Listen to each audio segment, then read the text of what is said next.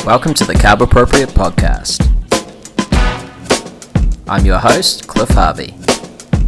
This song don't give a damn if the rhymes don't fit, the DJ quit. This song don't give a damn. You can't sing or dance to it, can't romance to it. This song ain't arrogant if you don't try and buy it, or if your radio denies it. Don't care about who got what's cool on TV or what spots hot, I forgot. I ain't mad at evolution, but I stand for revolution. Get up, enough is enough. Hey, somebody stand up, come on. Get up, stand up. Get up, stand up. Get up, stand up. All right, Si, thanks for joining me again. I guess you've had an interesting time the last few months. Some people lauding your work, others heavily criticizing it. How are you getting on now? Well, thanks, Cliff, for having me. It's been a really interesting time. I think, there's no doubt about it. I'm in the minority, but I think science is not a numbers game. It's about trying to get to the truth. So even though I may be in the minority, I think there's some important evidence that I keep coming back to, and I think it's important that this evidence gets out into the public domain. I've been critical of the government strategy of eliminating COVID-19. I think it's a very unlikely strategy to succeed, and I think when you subject it to cost-benefit analysis, it looks very unfavourable compared to other things one might choose to do with one's money to improve health in this country. And the other concern I have is for a vaccine. The elimination strategy in itself is a very low probability of sustainable success, in my view. I think we were very lucky to get away with the 100 days of no COVID cases, and I think New Zealand has done some things very well in its response to COVID. But in terms of the long term, we need to think about where does this strategy take us, and forever closed or at least firmly restricted travel, the threat of ongoing lockdowns and the financial implications of those, to be honest, I find them quite frightening as a New Zealander, to be in a country where that is the government's current policy. Yeah, and I think it's prudent, right at the outset, given what you've just said, to just sort of make that distinction and clarify between legitimate dissenting academics like yourself and maybe people who we might say are on the lunatic fringe, who are, really taking these conspiracy theories to heart, the 5Gs and, the sort of, this being sort of co-opted by a fairly strong anti-science, anti-vax movement. But in reality, they are so separate from what basically all legitimate academics are talking about. You would actually be closer to the government position than many of them, right? In some respects. I mean, you're certainly not saying that this doesn't exist, or it's a conspiracy, or it's been engineered by Bill Gates to depopulate the world, any of that crazy stuff. So I think it's disingenuous when critics of you and others are placing you in the same bundle as those people, because then that's just a way, to my mind, to sort of squash debate. Yeah, well, look, I strongly believe that some vaccines have been useful. We no longer have the threat of polio in New Zealand, and that was a big thing just a couple of generations ago. And I had teachers that were affected by polio, and now we simply don't have it, and that is due, in my view, to the vaccine. So I'm certainly not anti-vaccine. Sorry. But what I am concerned about is over-optimism about vaccines, and that's something that I've seen in the medical community for some time.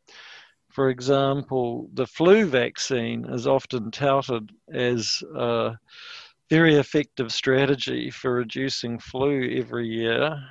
And actually, if you look at the evidence in the Cochrane reviews, you see that the benefits of the vaccine are way overblown, and it's much more highly promoted than really the evidence suggests. Other vaccines, MMR, it's very clear during the measles epidemic that the majority of cases were unvaccinated people, and that strongly suggests that measles is a very effective vaccine. So just like everything, the truth is somewhere in between here, but I think, but what concerns me is a government policy which is strongly predicated on a vaccine coming, a vaccine that we don't have. We've had coronaviruses, we've had severe coronaviruses with us for over a decade, and we've known about coronaviruses for 40 years, and we've never had a vaccine. And yet the government policy on its website is talking about a vaccine, an effective vaccine, in the next 2 years. We know that vaccines are not especially effective for elderly people.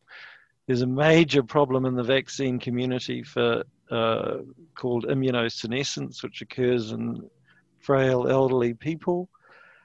And they are the target group for protecting against COVID-19. And so you've got these insurmountable barriers. And although I'd love us to get through those barriers, I just know that the probability of doing that is very low. And we know other vaccines take the gold record in terms of timelines for vaccine development is for mumps. And that was 4 years. Yeah. Most are 10. So we now have immunologists telling us, and these are guys who've devoted their whole lives to vaccines, telling us that it's unrealistic. And so, at some point we need to ask these questions. How realistic are these policies? And these are in black and white on the government website, and no one seems to be asking the hard questions here. Well, that's been, I guess, one of my biggest concerns around this, because I'm fairly orthodox, I'm fairly well in the middle. I like to think I'm pretty pragmatic. On balance, I'm pro-vaccine because most of them work incredibly effectively, all those sorts of things. So I would say that I'm relatively conservative with respect to a lot of my views around health. But one of the worrying things for me has been this it's almost as if there's this groupthink that's occurred, whereby if there are people trying to have legitimate conversations around this and speaking to the numbers and asking questions about the longer term implications, they're shut down, or they're attacked ad hominem, which I think is, to me, academic debate is sacrosanct, and you don't indulge in those academic or logical fallacies if you can avoid it.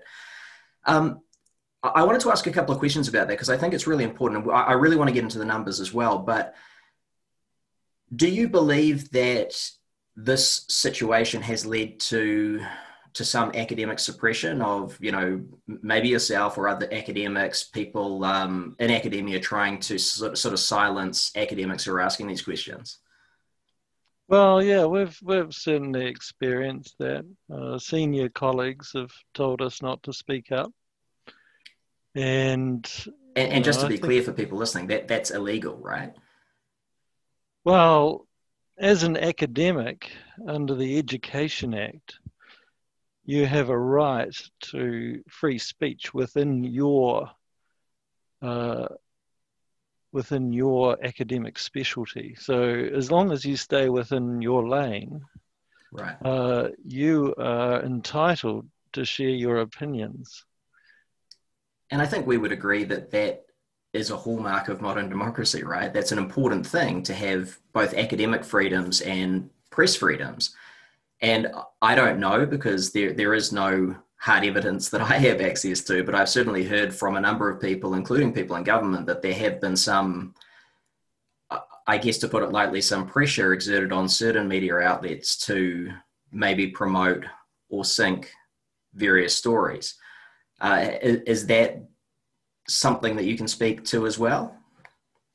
Well, I really, one of the interesting issues that's happened during this unusual time is some conversations that I've had with journalists. And I've had several conversations for over an hour with journalists, going over the evidence that I've presented that COVID-19 has been overblown, that some of the claims have been exaggerated, and particularly the mortality claims and infection fatality rates, for example. And the journalists kind of tell me, why are you not doing more? And I kind of giggle at that point, because I feel like I've been doing as much as I can. And I then look at what some of the stories have been, and that come out from the same journalists that I've had the conversations with, and they're generally suppressing the evidence that I'm presenting. Yeah. So I think, one thing I've become aware of is the sort of Twitterati and the response that you get from sharing your opinions on social media, and how that can lead to self-censorship.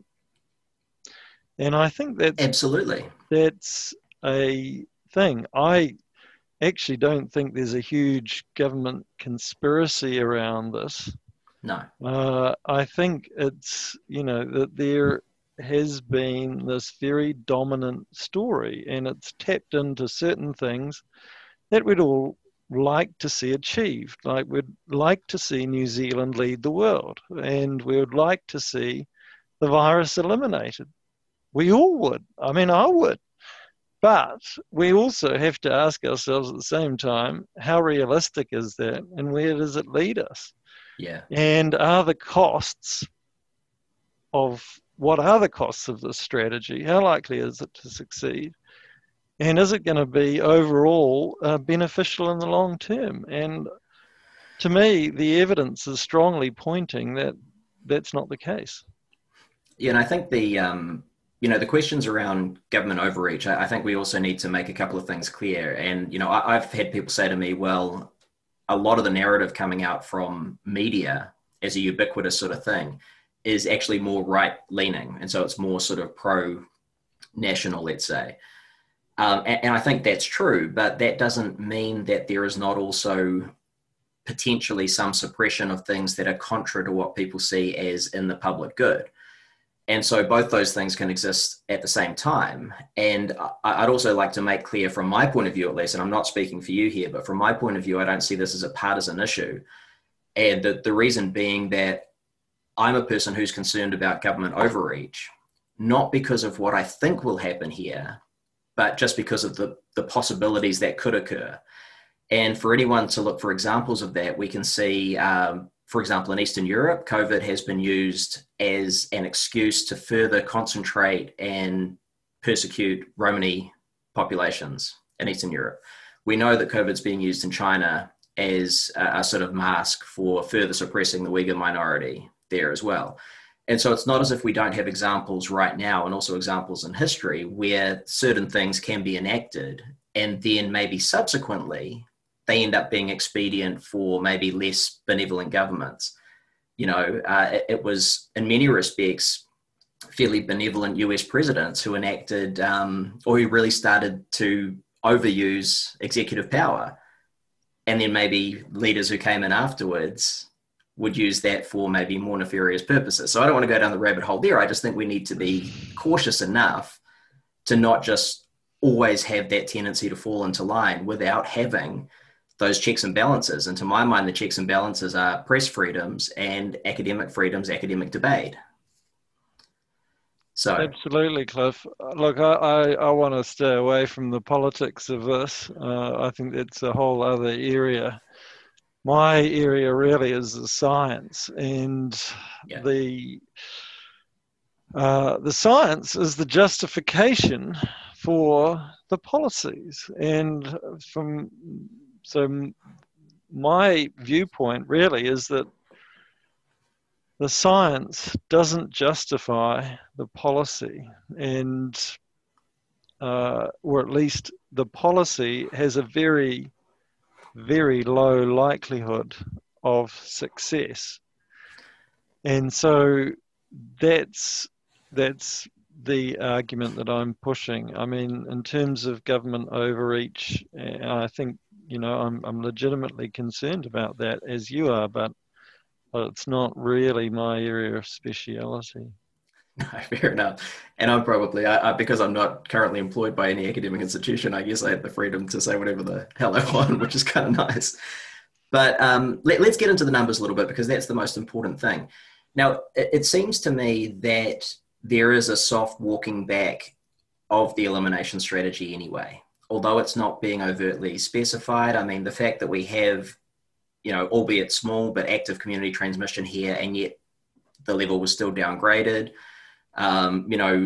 It does seem to me like there is a bit of a walking back. Do you believe that's occurring? And obviously you don't believe that elimination is a viable strategy anyway. So do you think that the government is starting to walk back that position now?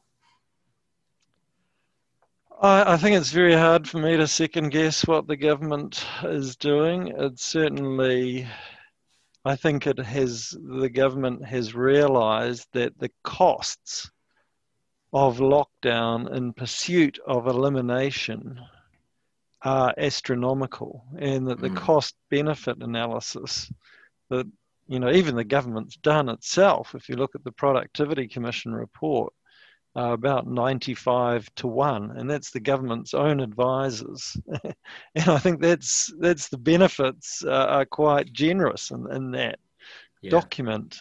So I think there's definitely been talk of avoidance of ongoing lockdowns, but in terms of strategy of elimination, it still seems to be an overarching policy. It's been talked about from the Prime Minister down. It's still on the government website. The border strategy is certainly related, has that in mind. And all the top government advisors are still talking about elimination. So to me, that is a critical issue, because, although it would be nice to eliminate the virus, we have to think about the downsides. We've spent $50 billion in New Zealand so far. Yeah. We have to ask ourselves, where's that? How are we going to pay that $50 billion back? Yeah. Okay, so let's look into how things have changed a little bit, because that's obviously, one of the most important things. We need to constantly reevaluate the evidence.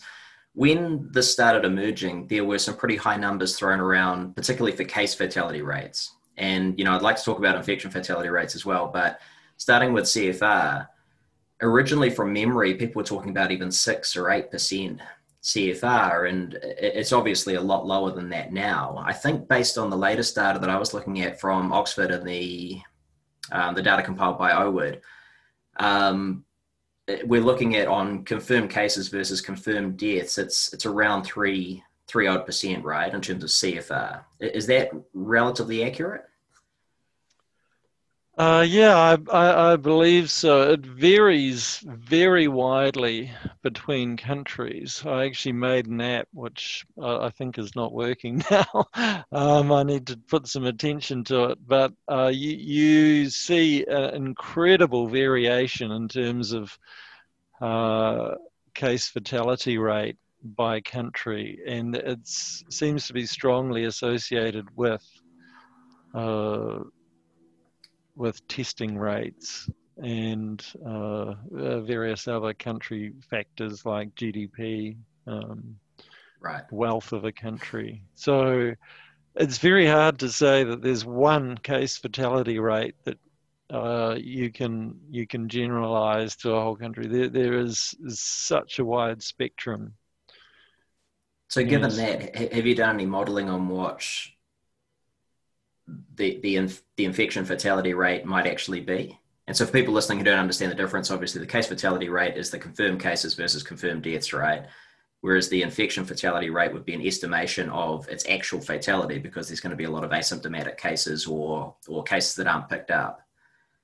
Yes, well, I mean, that's been an interesting story in itself, because we've had antibody tests suppressed in New Zealand. We haven't done any antibody tests to my knowledge. I think there might be one study happening down in Southland. So antibody tests, which is the body's response to the virus, give us a totally different picture to the swab test that we're doing by sticking a swab up the nose. And so the nose swab test just tests for the presence of RNA of the virus. You know, it may be active, it may be, the body may be on top of the virus, but it's only if the virus is present at that particular time, whereas antibody tests tend to hang around a bit longer if you've had the virus in the past. So they give an idea of the spread of the virus. And did you see that study, I think it was just reported today, where they were noticing antibodies much longer than had previously been thought? So we're sort of looking at 4 to 6 months post-infection. Yeah, there's a bit of a complicated picture with antibodies.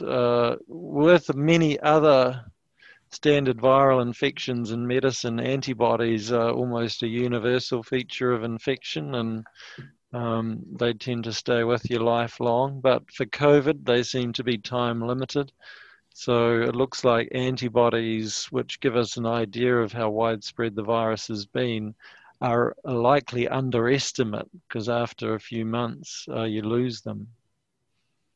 But anyway, with that in mind, that these are underestimates, and the T-cell research from the immunologist is showing that there's other responses, immune responses to the virus, that show that it's much more widespread than we've previously appreciated. So given all that, looking at the antibody responses, John Ioannidis, probably one of the most cited epidemiologists of all time, has put out a preprint, and he's collected all the case fatality, all the cases, deaths, serology results, and adjusted to estimate serology adjusted infection fatality rate.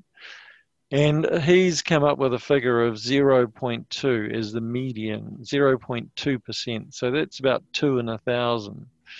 When we compare that to influenza, it's around about 1 in 1,000. So it looks like it's a bit more serious than seasonal flu, but not that much more serious. And certainly putting that information together, looking at mortality statistics, you've seen spikes in overall mortality in some countries, not in all heavily hit countries.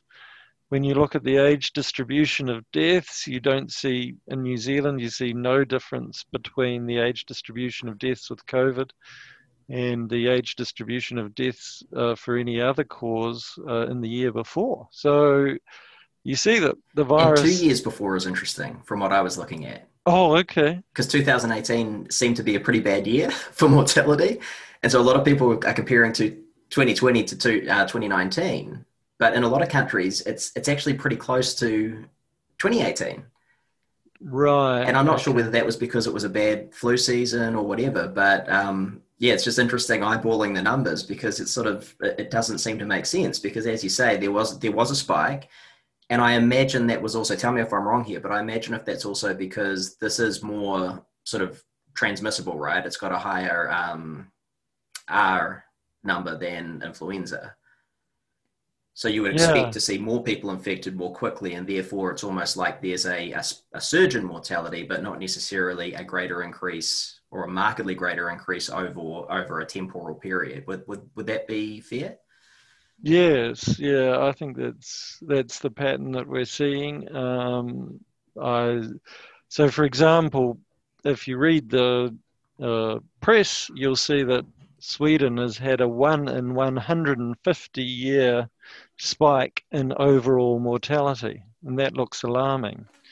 But if you look at overall counts of deaths over the first 7, 8 months of 2020 in Sweden, you'll see that it's no more per capita than 2015. So this phenomenon is what we call displaced mortality in epidemiology. And I think, as time goes on and we compare the total numbers of deaths, we're going to see more and more evidence that what we're seeing is displaced mortality rather than, which suggests very few years of life lost from COVID. And that would mesh with the sort of estimated CFR for, let's say, over 80s at the moment, which I think from memory was around 10%, as compared to actuary data, which shows that over 80, your likelihood of dying in a year is about 16%. Yeah, well, I think one of the best analyses I've seen from that is David Spiegelhalter's analysis, where he shows that, and this was pretty early on before we had antibodies or anything, we were just looking at PCR positive cases, deaths divided by PCR positive cases. And he showed that the mortality rate by age was about the same as your annual mortality rate. So that he summarized it by saying that having COVID's like squeezing your annual mortality rate into 2 weeks where you have the virus and may recover. And he actually said that's probably a vast overestimate of the importance of COVID, because the COVID deaths have been people who've generally been much more, have had higher comorbidity than the average population of somebody at the same age. So that gives you a clue as to how important this disease is in terms of shortening life. As a worst case scenario, and all the information that we're getting recently with antibodies and T-cell tests is that even that is an overestimate. So that's also, in some respects, a good rationale for the idea of a mitigation strategy and flattening the curve, right? Because if we did, let's say, compress mortality for certain groups into a very short period of time, there's hospital surge, and that's going to overwhelm capacity, right? Yeah, well, I think that's the message I'm trying to convey, is that we need to be less obsessed with the counts of cases or infections. I think cases is kind of a misnomer, because we know the CDC is talking about 40% of people testing positive not having symptoms. The proportion in New Zealand is much lower because we're only testing people who have symptoms. Right, But, of course. So these are very, very sensitive tests. We know that if you stick a swab up people's nose and test for a bunch of viruses, it's almost universal if you test long enough and hard enough. I think studies have shown, longitudinal studies have shown, that about 2/3 of people, if you test them every week for a couple of years, they're going to show a PCR positive test for a virus. So what we need to think about is what you're saying. What are the health implications of this? How many people is it sending to hospital? How many people is it sending to ICU? What are the mortality statistics? And we know that hospital services and intensive care services have never been stretched in this country by COVID-19 cases. And so that's where I think the focus and the attention should be. We know now that that health services can adapt. There is capacity in health services. You can cancel elective surgery and you've all of a sudden got a ton more beds. That you can rustle up some ventilators from elsewhere in the country. That the country has enough healthcare services to deal with this crisis. So one of the criticisms of the sort of mitigation strategy that you've proposed is that there may be longer term complications from COVID, reductions in cognition and, fatigue and all sorts of various longer term complications, maybe some effects on the cardiovascular system. I wonder that threat appears to be real based on some case studies, but I wonder what the effect of that is, what the magnitude of that effect is, because we do know that, viral illnesses do cause long-term complications. We've certainly seen that in research on influenza. We know of the post-viral effects of things like Epstein-Barr virus. So with respect to maybe similar or other viral infections, how real do you think that long-term effect of COVID is? And I guess there's not enough data at this stage to really say unequivocally, but what's your sort of sense around that? Yeah, well, I think that is something that we need to watch and look for. But as you say, it's not unusual to get long-term fatigue and long-term symptoms after a viral infection. And I think, we're early in there's been a lot of excitement about rare complications of COVID-19, and so myocarditis and that sort of thing. But if you look at the details on that, there are a handful of cases. This is not, this is not the majority of cases by any means. So it's just a matter of keeping in perspective. I think we're all still learning a lot about the virus, about what is important, and certainly been stories about people having long-term complications. But we as an epidemiologist, I don't think there's enough information out there to tell me how common these are. And you introduced it by saying a criticism of the mitigation strategy. Well, the elimination strategy, even if we say we're going to eliminate this virus, doesn't mean that long term that's going to be effective and that we're going to be able to mitigate some of these complications. There's wildly different assessments of how effective lockdowns are, and you look between countries, and there's a paper in Lancet eMedicine which shows virtually no benefit at all from comparing countries that locked down with those that didn't. So, I'm no epidemiologist, I'm no biostatistician, but I wanted to eyeball the numbers myself. And so I downloaded all that data and just ran it, through our very basic sort of iteration of R as well. And I was surprised myself because I thought maybe there wouldn't be a strong association, but there was there was nothing. Yes. Yeah. Well, even as someone who's not, anywhere near your level, just from a pragmatic point of view, I would think that given the amount of lockdowns that have occurred over a long enough period of time with large enough numbers, you would expect to see something.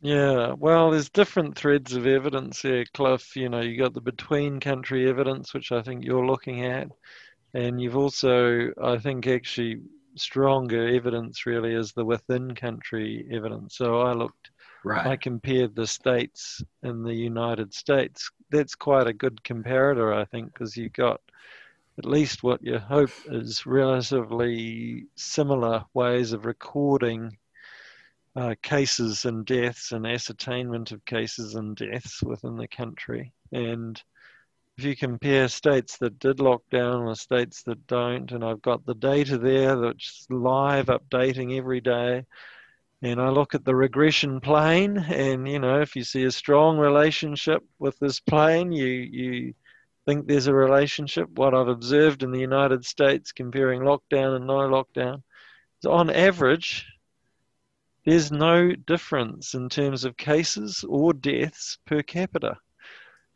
So that is not strong evidence, in my view, that lockdowns work. Yet, there's almost questioning that idea in New Zealand is, you almost get burnt at the stake.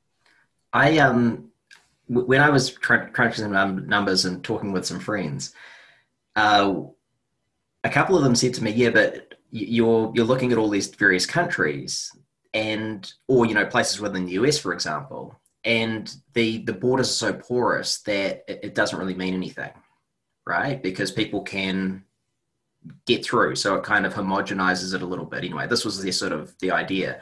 So I did a little sub-analysis just for myself, looking at just island nations, basically. So states that had no contiguous borders with any other country. And it actually looked worse for those countries. The association was weaker. So that sort of set some red flags for me. But I mean, I guess at the end of the day, no one is saying that, well, we just shouldn't do anything. We should just, throw people under the bus. I've sort of inferred from what you've said that we do need to continue to readjust the numbers. We need to be, continuing to look at any long-term implications, but we also need to be looking at just basically the cost to benefit analysis and the longer-term cost to benefit analysis for society, but also for those most at-risk individuals. Because, knowing you personally and the type of person you are, I found it quite offensive when people were saying, well, Simon Thornley's just about the money, because you're probably one of the least about the money kind of people I know, right? I understood that a lot of your work was geared towards the longer term implications for those people most at risk, because a long-term economic downturn or not taking appropriate measures to really look at this pragmatically is probably going to adversely affect those most at risk, right? Particularly those in the Māori and Pacific communities and people at more risk of socioeconomic harm. Yeah, well, my whole career has been dedicated to preserving life. But we have to realize that medical science and intervention and things that we think are working don't always have the effects that we assume. And so I've seen a lot in the government policy about lockdown and elimination being a pro-equity approach, and that Māori and Pacific people will be badly affected if the virus gets out. It's kind of unusual, since their age demographic is much younger than, on average, than European populations. Certainly they do have cardiometabolic risk factors that are higher than European populations. But anyway, what we've seen is that, throughout the lockdowns, we've seen food banks in South Auckland have demand outstrip supply. We've seen lots of people go on the benefit, and job losses in the hospitality and tourism sectors. So we've got to keep an eye on, whether our interventions are actually doing what we think they are doing. Yeah. My guess is that overall the lockdowns are not going to be pro-equity, and that they're actually going to hit the poorest New Zealanders hardest. And unfortunately, poorest Māori and Pacific people tend to be in that group. So I think the rhetoric of lockdowns and elimination being pro-equity just doesn't stand up to scrutiny. No, I think it's pretty clear when we look at all things combined that there are few people who can make money or increase wealth during an economic recession, and those are the people who have wealth. So it's probably going to widen the wealth inequality and the wealth gap in New Zealand. I want to shift focus just a little bit because I know that you're relatively short on time. I wanted to ask you just very briefly about masks, because to my mind, it seems as if masks are a simple, sort of relatively low cost intervention that can help to prevent viral transmission. I think we sort of know that, we know enough about that, given that, the previous studies that have been done on other coronaviruses and influenza viruses and things like that. But I think I remember you saying at one point that there wasn't that strong an association between mask usage and the cases in a country. So what's your position on masks? Do you agree with them being a good intervention at this time? Well, I think you're right there, Cliff, on one point, is that the costs of wearing masks are much lower than some other interventions that might be considered, such as lockdowns.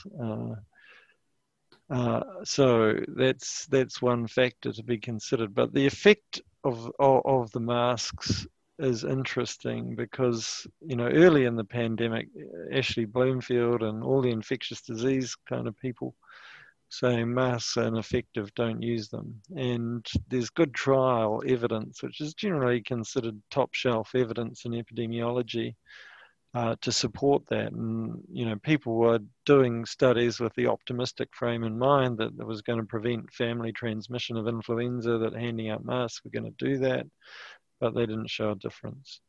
And so now there's been a total flip-flop by the government to say now we're into masks. Public transport, yeah, I can see the rationale. It's quite a confined space. There's a few observational studies in aircraft where masks have been useful in terms of preventing H1N1. So I can see the rationale there, but in terms of overall, is this likely to dent the epidemic, dent the transmission? I've seen people throw at me case studies of transmission on public transport, so therefore masks must be useful. But just because it occurs in public transport doesn't mean that it's going to be prevented by wearing a mask. So, the best evidence that I have is that they're not especially effective. Right. Okay. I was sort of basing my belief, it might be naive, but more so on sort of indicative evidence of other cold and flu-like viruses, and studies where they'd looked at the transmission through the mask material itself, to sort of look at that as an indication of whether there is some suppression there of viral transmission. But yeah, I mean, well, I think there's a plausible mechanism, isn't there? But I guess the lesson of epidemiology is that sometimes the plausible mechanisms don't turn out into health benefit. And, the best way we can test these hypotheses related to these biological mechanisms is through trials. And the trials, even though the benefits of, clearly make sense from a biological point of view, the numbers unfortunately just don't support them. The observational studies, yes, there's a whole range of observational studies that you can find that support wearing masks. But in epidemiology, we have this sort of idea of a hierarchy, and generally we want to go to the top shelf and go to the best evidence rather than just pick and choose whatever, you know. So would it be fair to summarize that to say you don't believe that it's necessarily going to markedly affect transmission, but there's not necessarily a negative to wearing them? So could a prudential approach be to just wear a mask because it's unlikely to cause any sort of negative outcome? Yes, I mean, I think that's a reasonable viewpoint, but you know, should we create this? I think the downside of wearing masks is that they perpetuate the fear of the virus, Right.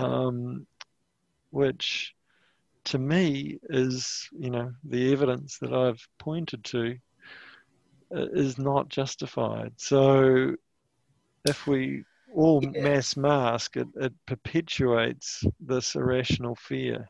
Well, that's a discussion I had with someone the other day. I was sort of positing that I think that there are going to be some positive outcomes from this, and that we've probably finally been forced to actually take some action against the pandemic. Because previously with like SARS-1 and MERS and things like that, they kind of burnt themselves out, right? So we didn't necessarily get to this point, but any of us with an interest in public health have known forever. I mean, I was talking about this with mates 20 years ago, that there is going to be a serious viral pandemic. We all thought it was going to be an influenza pandemic, as most people did. But there was going to be one. There are going to be others. And so maybe this has at least helped to start to formulate some better strategies, but obviously we want them to be the right strategies. So with that in mind, right now, with this particular pandemic, what do you think are just the sort of bullet points of what you believe are the things we should be doing now to mitigate the effect of this virus? Well, I think the flattening the curve idea was a good one, that we really did want to protect the hospitals, that we didn't want to see overwhelmed ICUs, and part of that was segregating patients. And I think New Zealand did that particularly well. They set up areas in the hospital for COVID and other areas that were non-COVID, so that COVID wouldn't spread through to vulnerable people, and particularly where the concentration of the virus is likely to be very high.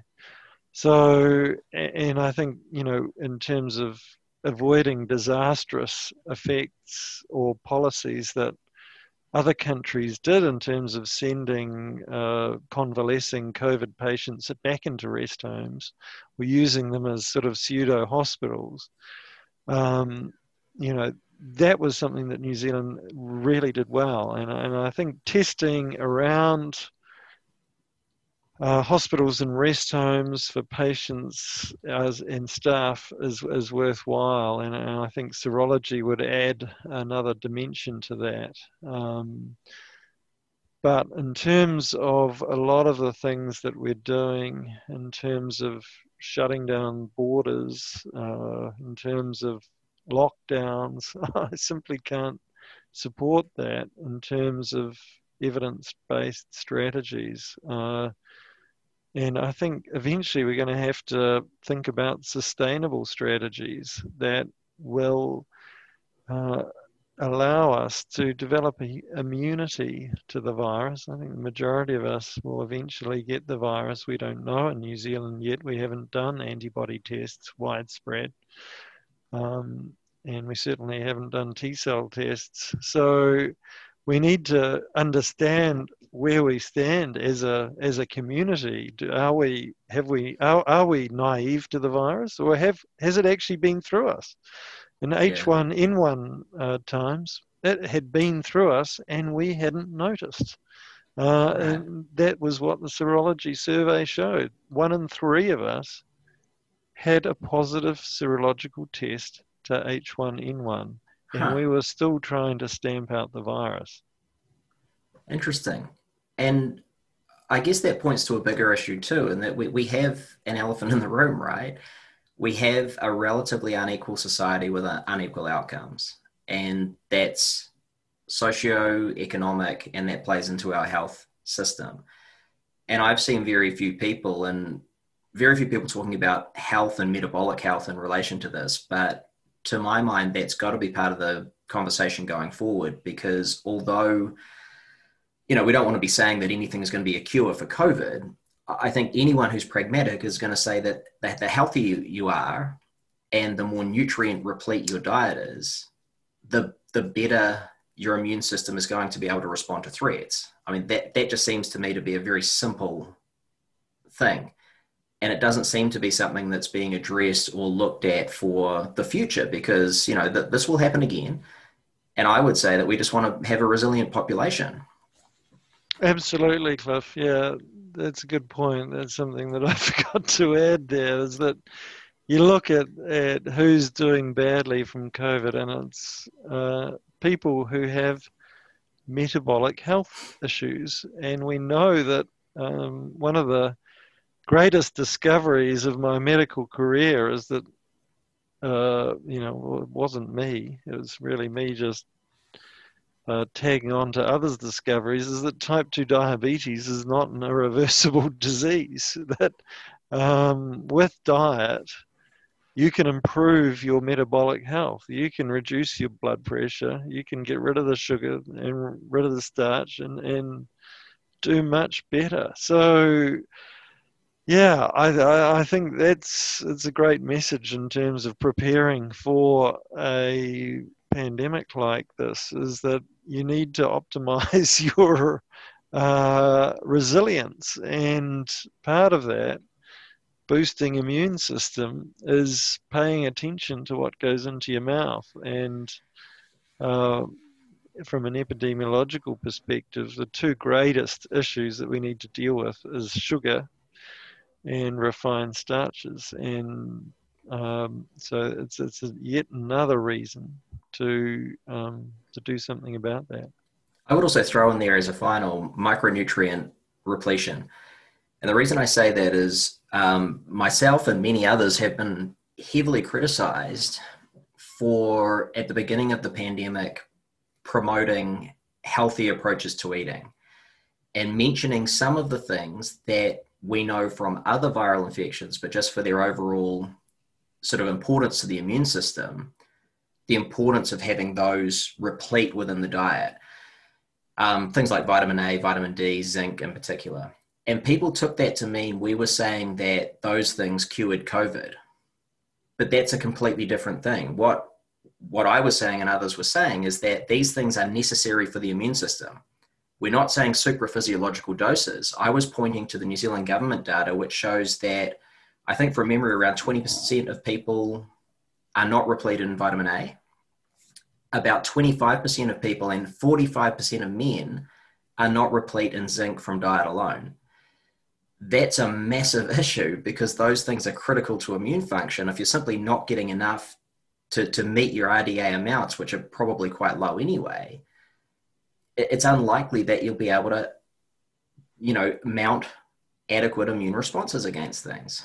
So it's not about cures or, you know, boosting to massive levels or anything. It's simply about having a diet that supplies what the working body needs to work effectively. Yeah, no, I totally agree with you, Cliff. And you know that's all of what you said there is totally non-controversial from my point of view. That and yet it's become controversial because people see it as, you know, that they see things that people are trying to find quackery within things that aren't in any respect controversial. Well, yeah, I think something that I've noticed here is that there's been a leap to make things sound controversial. You know, I was at a News Hub headline the other day: controversial epidemiologist says vaccine likely 4 years away. You know, that's something that if you do the research, you'll find that is actually the gold medal time frame, and that hasn't been improved. and that the average is actually 10 years. So things that, it's actually the government, dare I say it, that's coming out with the controversial timeframes and the controversial policy.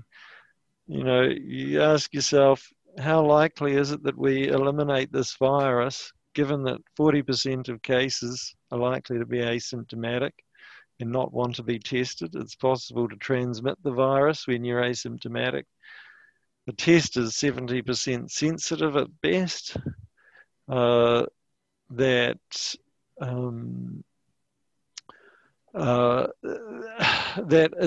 it's rapidly transmissible. It's very contagious. And you ask yourself, have we eliminated a virus similar to this in the past and with these characteristics? I can't find an example. Yeah. Well, those numbers, I think, put a very strong full stop to this little conversation, Si, and I think people will have a lot to think about. So I just want to thank you again for having a chat, Simon. Whenever I'm feeling sort of unclear about numbers, I know that you're my go-to guy, and so it really helps me to clarify things. I hope that's both clarified some things for people listening, but also just cause people to ask some more questions and to take that idea that we can debate and discuss these issues without becoming ad hominem and without attacking someone, because if we do that within the environment of free and open academic debate, I think we're going to get the best outcomes. One final question though, are you going to publish any of your findings?